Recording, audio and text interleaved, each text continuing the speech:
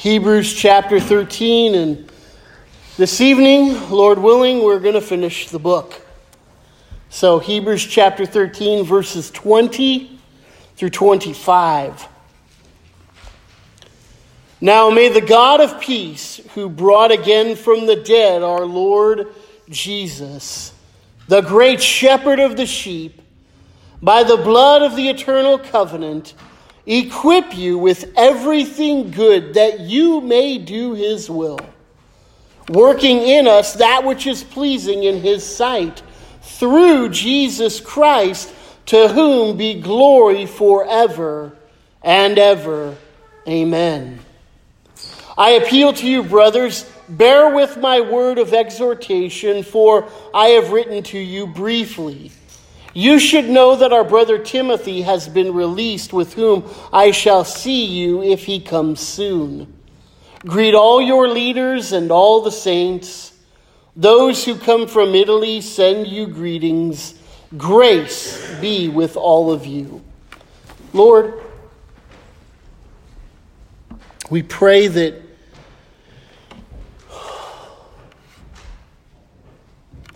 these words that we find with ink on page would not be just simply that, but we would find as we read and as we study your word that you, by your Holy Spirit, would take these words and feed our souls with them, Lord.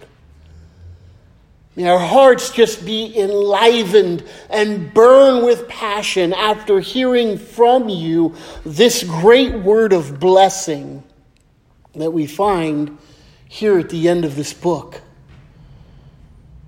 We ask, Lord, that you would minister to our hearts, that you would keep distraction from our minds, and that we would walk out of here knowing you better and loving you more than we did when we came in, Lord. And to that end we pray in Jesus' name, amen. When I was a kid, I was a reader. I don't know why the rest of my kids didn't pick that up, but I was a reader.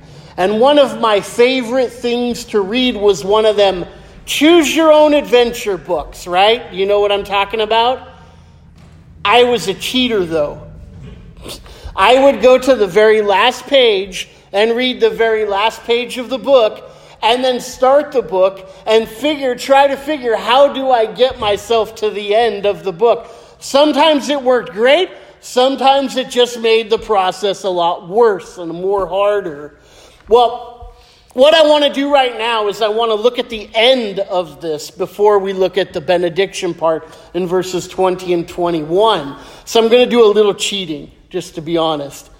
He says, I appeal to you, brothers, with my word of exhortation, for I have written to you briefly. Now, you might think, geez, we've been in this book of Hebrews for like a year.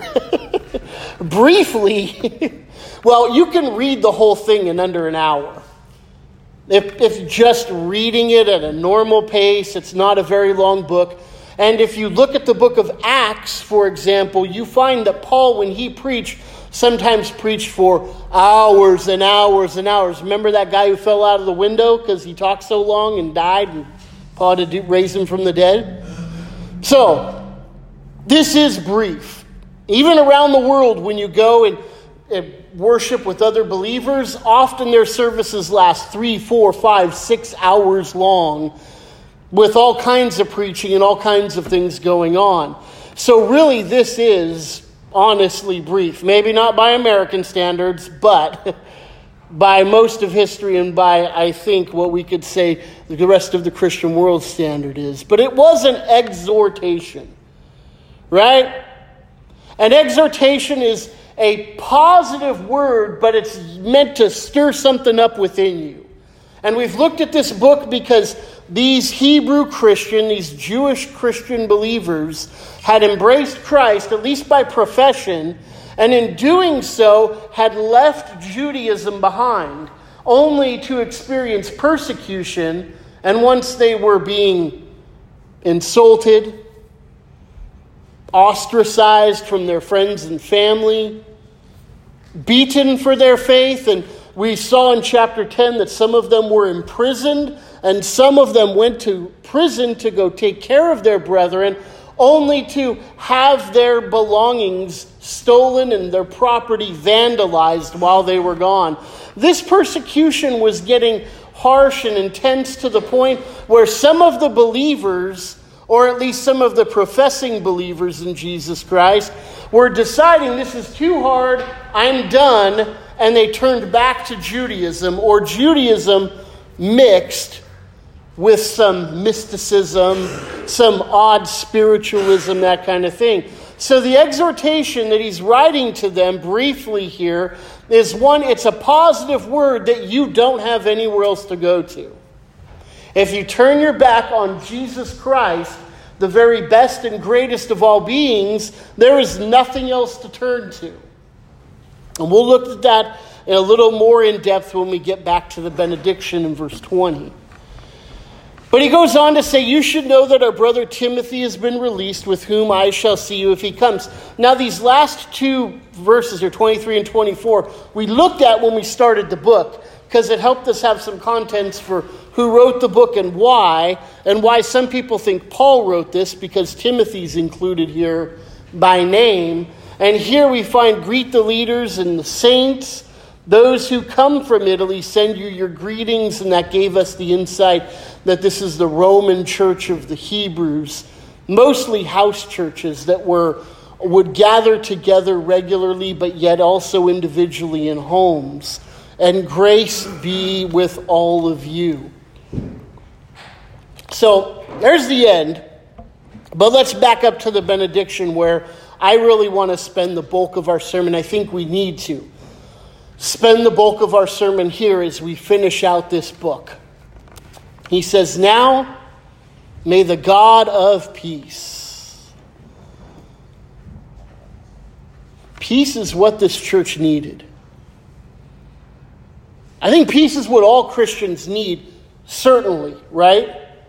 Because apart from Christ, we know the Bible says that we are by nature children of wrath, meaning that we're under the discipline and punishment of God, and God is at war with us. And I've said it before that God is at war with us for us, right?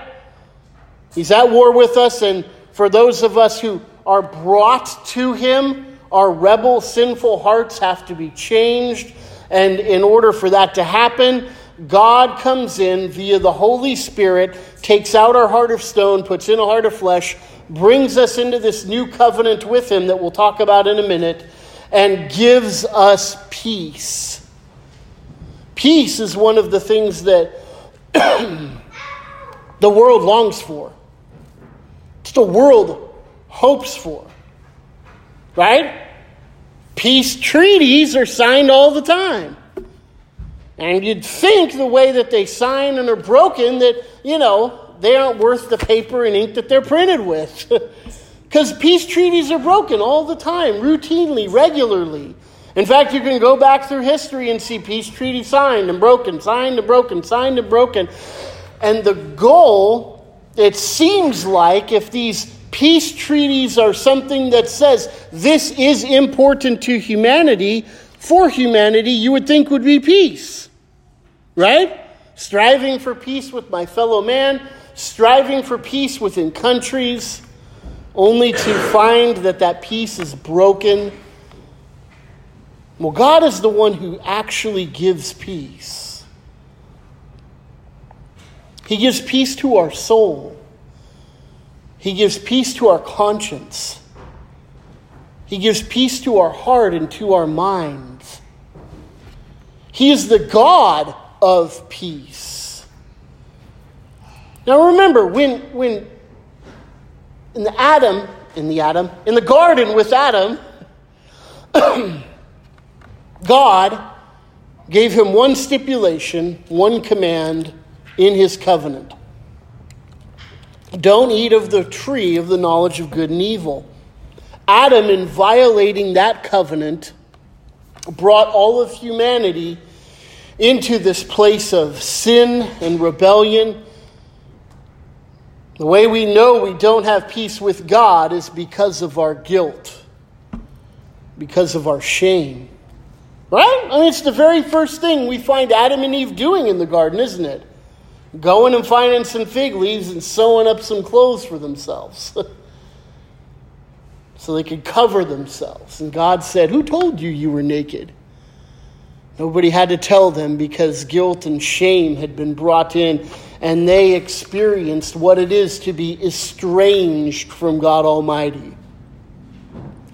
And so the history of the world has been one that has strived to either suppress that guilt and shame and find an artificial peace, or try to find peace in some other measure, some other way, some other shape, some other form, only to fail and fail and fail and fail, which is why we need Jesus Christ, our Savior and our Lord. Because what he did is when he came into this world, he did what no person could do up until that point, and that was live according to God's law perfectly. Absolutely, completely, perfectly. The only one who truly had peace with God ever was Jesus Christ. Perfect peace, right? He says in the book of John chapter 5, he says, "I only do what the Father tells me to do. I am united to the Father. I am one with him." And they understood what that meant, so much so that they took up stones to kill him. And he said, "Why are you stoning me?" And they said, "Because you, being a man, are equating yourself with God." And he could do that because it was true, but he could do that because he was the only one who had peace with God. They had a relationship. And no one else has had that. But when Christ lived perfectly according to the law, he was in all points tempted as we are, and yet without sin, the book of Hebrews chapter 4 says. And then he, upon that cross, God, instead of being there united in that heart of peace, instead chose to pour out judgment and wrath and condemnation on Jesus Christ. You see, God treated Jesus as if he has committed my sins so that he could treat me as if I had lived Jesus' perfect life.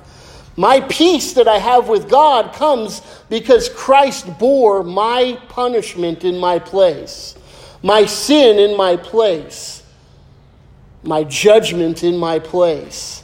So whereas I have no claim on God and him owing me anything, much less peace with himself, I have it because Jesus Christ went to the cross for me and bore what I deserve. He stood in my place.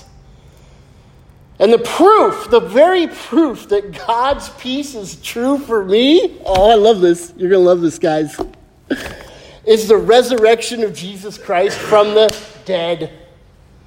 Why? Because the wages of sin is what? The wages of sin is what? Death. Death. But the gift of God is through Jesus Christ our Lord, because he has been raised from the dead. Death could not hold him. Death could not keep him down. Death could not maintain its grip upon him because he had no sin upon him. He was treated as if he had committed my sins, but he had never committed my sins. So while he was punished in my place, I receive the benefit of that punishment, and that's peace with God forever. And Christ is raised from the dead because he was sinlessly perfect. That's good news. That's peace. That's real peace. And then he goes on, he says, our Lord Jesus Christ, the great shepherd of the sheep. Now, remember, who's he writing to? Who are these guys? They're who? Jewish Christians, right? These people who knew the Old Testament pretty well. You think, right? So if he says Jesus is the great shepherd of the sheep, their minds are going to probably go back to one of the Psalms that mentions the shepherd, right? Now, I work in the funeral industry. Can anybody guess what psalm I hear all the time? 23. Psalm 23. The Lord is my shepherd, I shall not want, right? I mean, but some of you could probably quote it by heart. The reason why that's quoted so often is because of that line, though I go through the valley of the shadow of death, I'll fear no evil, right? It's not inappropriate to use that psalm when we're talking about death. It brings comfort, and it should. But it's not really a psalm of death. It's a psalm of life. Look with me. Turn to Psalm 23. We're going to walk through the whole psalm, so turn there.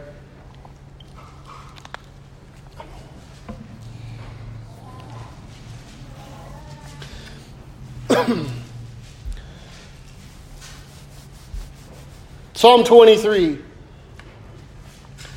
The Lord is my shepherd. I shall not want. Oh, talk about a beginning. You can imagine just David puffing up his chest. The Lord is my shepherd. I lack nothing. Right? You can imagine this proud sheep just strutting around the pasture, My shepherd, he takes good care of me. I have no lack. I have no want at all. The Lord is my shepherd.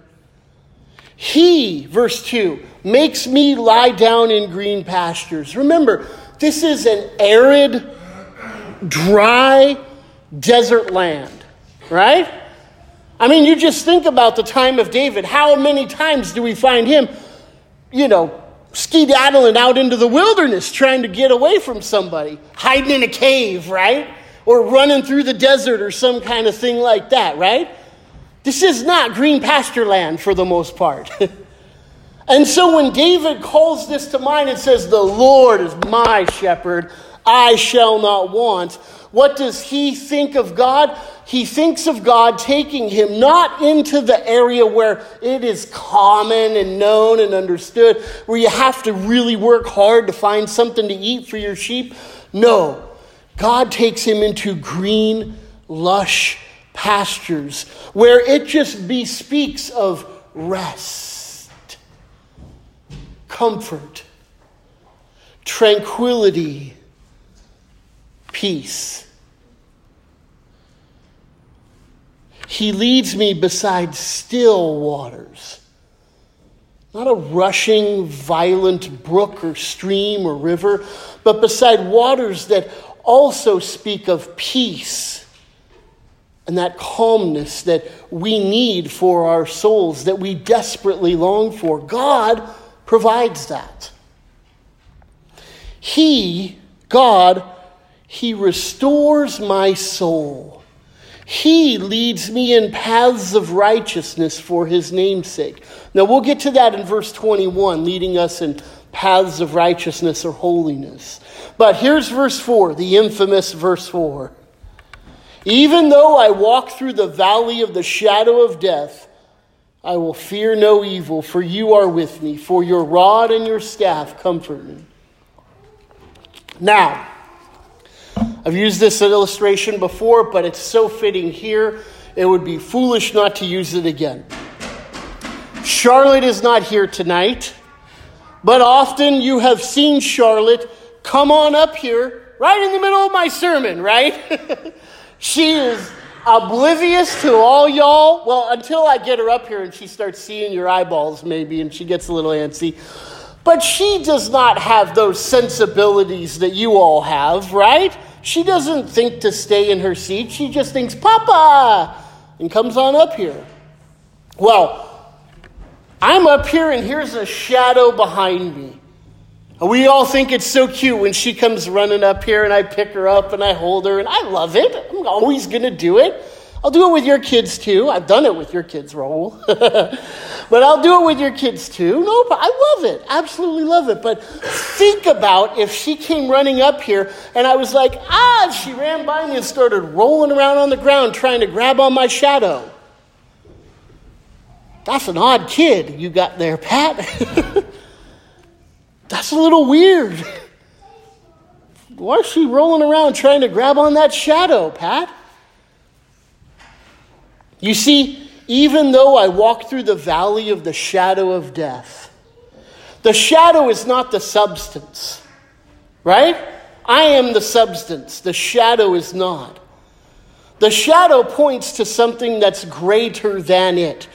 The shadow of death points to something greater. We can walk through the valley of the shadow of death and not fear because there's something greater beyond death for each and every one of us. That's God.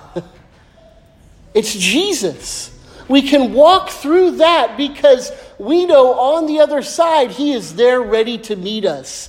He is there for us.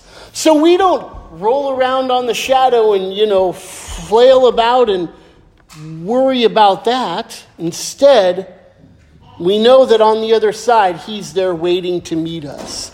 He is there waiting for us. You prepare a table before me in the presence of my enemies. You anoint my head with oil, and my cup overflows.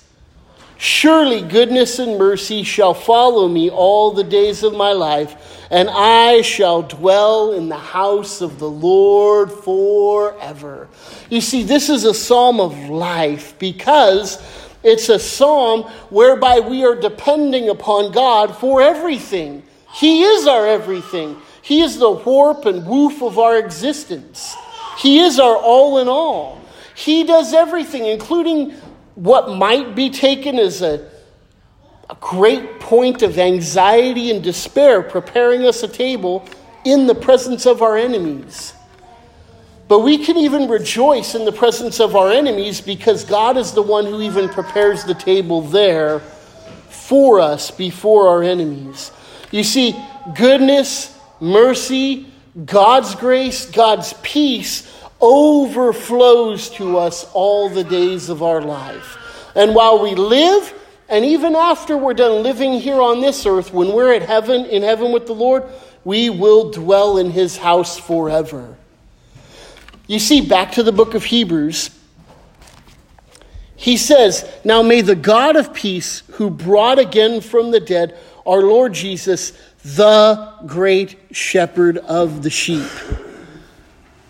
This is what they think of, right? It has to be.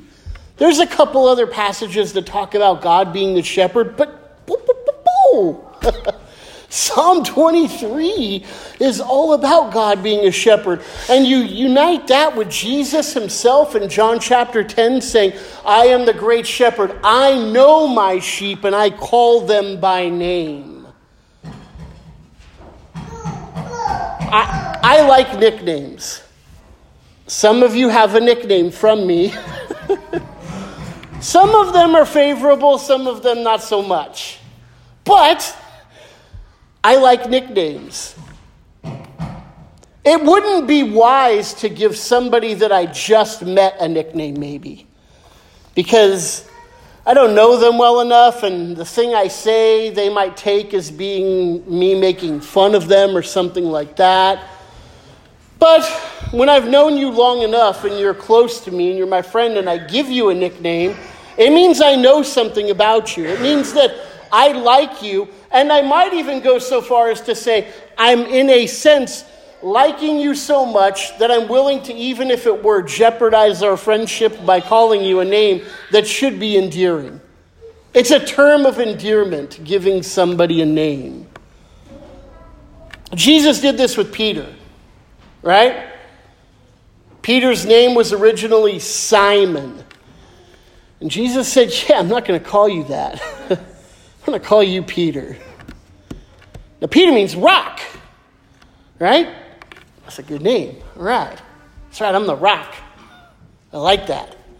Powerful. Strength, right? Now, if you know Peter, you know he was anything but that at times. That guy's a chump sometimes. That guy was not great sometimes. He was putting his foot in his mouth all the time. He straight up denied Christ 3 times on the night when he was being betrayed. When he was being led to the captain, or being led to the courthouse, then being led to his crucifixion. Denied Christ 3 times. I don't know him. I don't know him. May I be damned to the lowest hell if I knew him. That's what he said, literally. That's not rock. That's not strength. That's not powerful, you see. But Jesus knows his own sheep, and he calls them by name. Because you see, we see this tiny little speck of a minuscule moment of life, and God not only sees the end, but he sees the beginning, and he knows from whence we came and where we are headed, and all of it and everything in between is absolutely in his control 100%. And so no little one moment is going to take God by surprise, and Christ is going to be like, oh, dang, I made a mistake with you. You see, he is the author and finisher of our faith. He will never leave us nor forsake us. That's what the great shepherd does with his sheep. He is there, he is there, he is there, he is there. Always present, always providing, always protecting. He is the great shepherd of us, his sheep. Jesus Christ, Jesus Christ, Jesus Christ. You see, this is a great way to end this epistle to these Hebrew believers who were struggling with turning their back on Jesus, going back to Judaism, going back to the law, going to some mysticism. And instead, he says, no, it's all about Jesus. And to end right here and say, he is our great shepherd, is his way of saying, he is everything that you need. It's all about Jesus. And he did this by the blood of the eternal covenant. Right? 2 covenants. Right? Old covenant, Adam, law, do, obey, follow, whatever word you want to use in that context and category. Adam fell, couldn't fulfill the law. Moses, given the law, the whole nation fell, including Moses himself.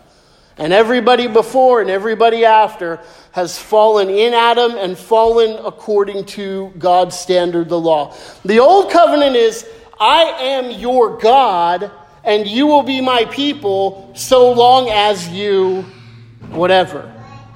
Don't eat of the tree. Obey the 10 commandments. Follow the laws that are written in the Old Testament. Right? I will be your God, you will be my people as long as you. Old covenant. But there's a new one. There's a better one. Eternal covenant. Eternal. It never ends. This one ended, right? The very first time I sinned, this old covenant I broke. I don't know if I was 2 when that happened or 1 or... It doesn't matter, does it? Because I broke it early on. Maybe Ben's broken it already. I don't know. He's younger than I was. So maybe I broke it before Ben. I don't know. I don't want to make Ben feel bad. Sorry, Ben. But we broke that law. But there is an eternal covenant. You see, this covenant has been secured by the blood, not of bulls and goats, which could never atone for any sins at all, but rather by the blood of Jesus Christ himself.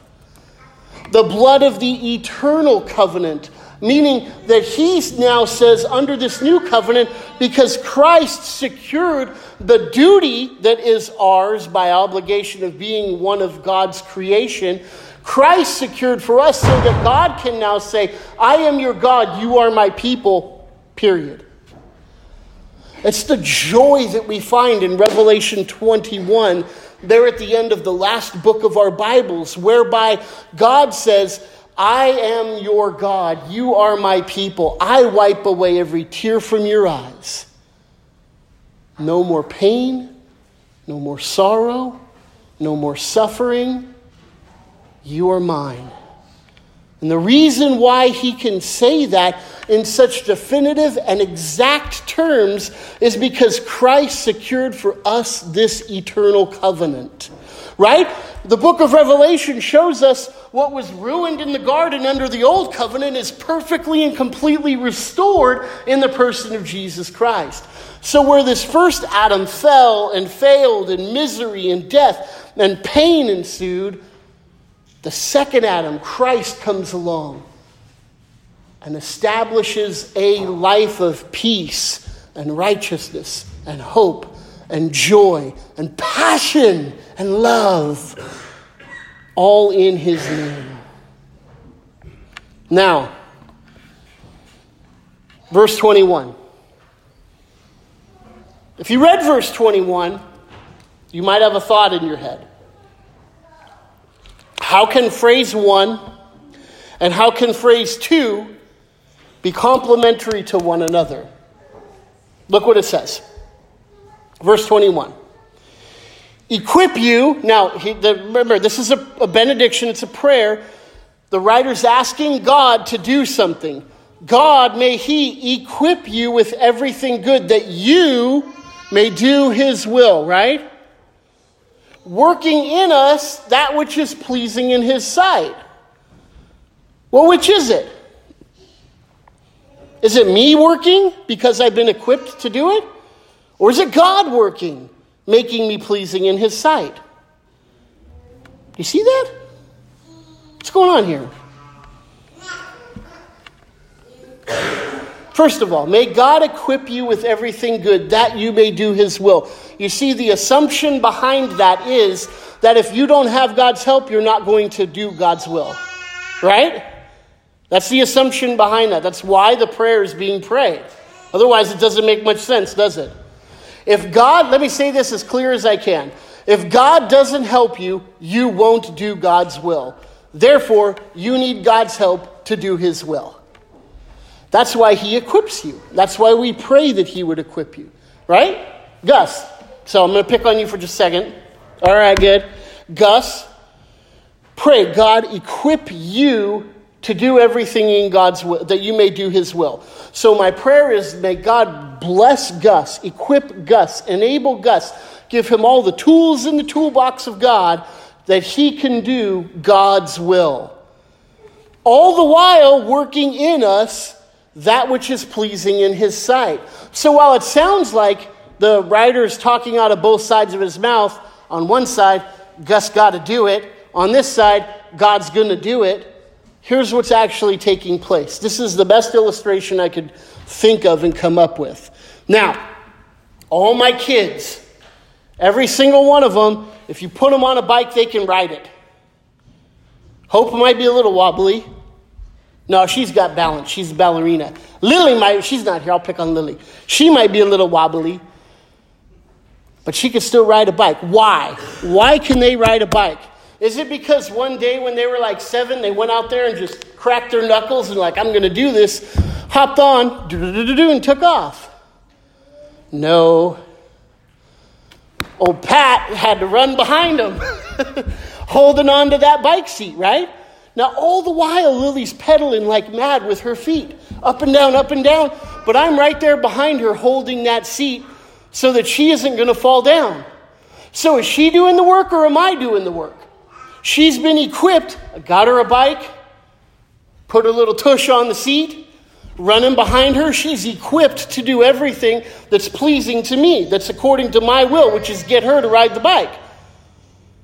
Is she doing it? Yeah. She is, right? As best she can. Her little legs are pedaling. She's doing some of these, but she's doing it. Now I'm running there right along with her because I'm working that which is pleasing in my sight. That's the way, as best I can describe, this taking place. Yes, God equips us to do everything good that we may accomplish his will, but he is right there along with us the entire time, all of our lives, right alongside us. Now, I get tired running behind my daughter, but God doesn't. Praise God, right? Because, man, I need him there, as it were, holding my seat all the way along. Look at Philippians. Philippians chapter 2.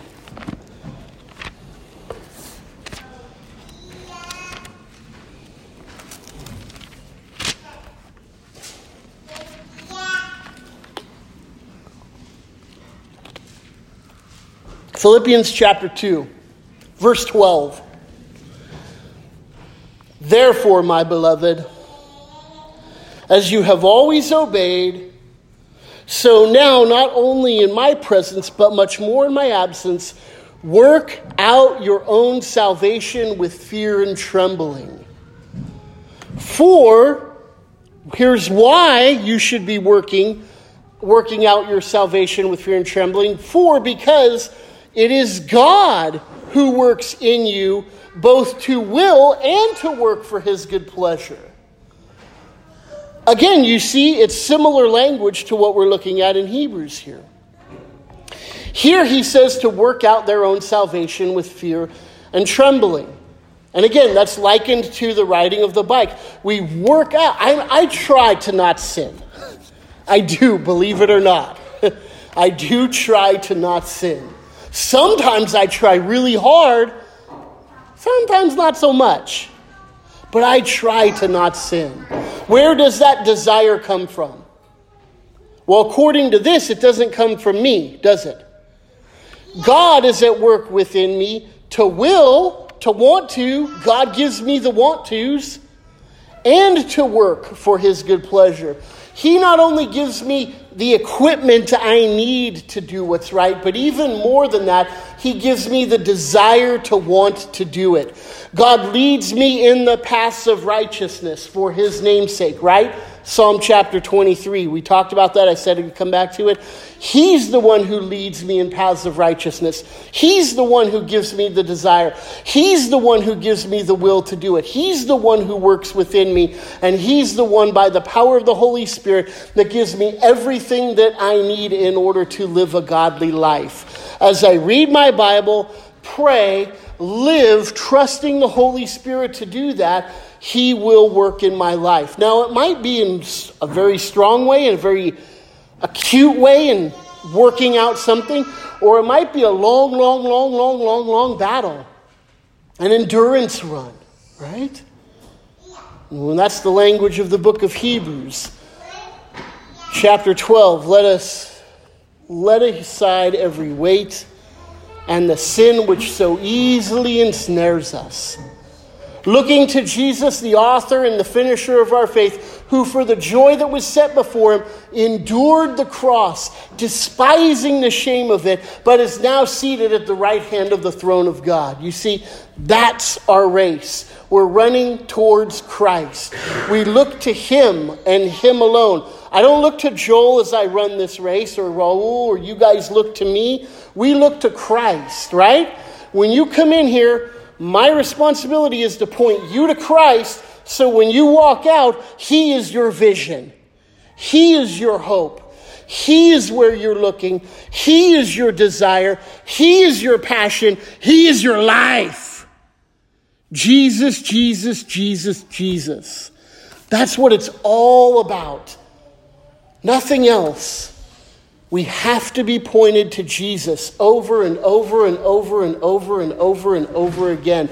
It's our hope as Christians. It's the hope for the world that's out there that's not Christian. It's for everybody. Jesus Christ is it and it alone. That's why the encouragement to Hebrews was so powerful and so strong, because there's nothing else out there. We have nowhere else to go. And for some people, that might sound very narrow and almost hopeless. But frankly, God doesn't even owe us that. It's by his grace that he's given us Jesus Christ. Look at how it ends.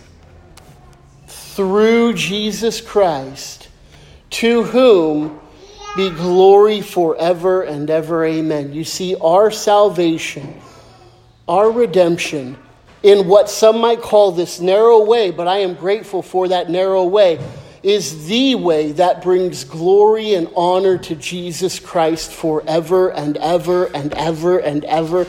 And I love him for it. Jesus is the greatest of all beings.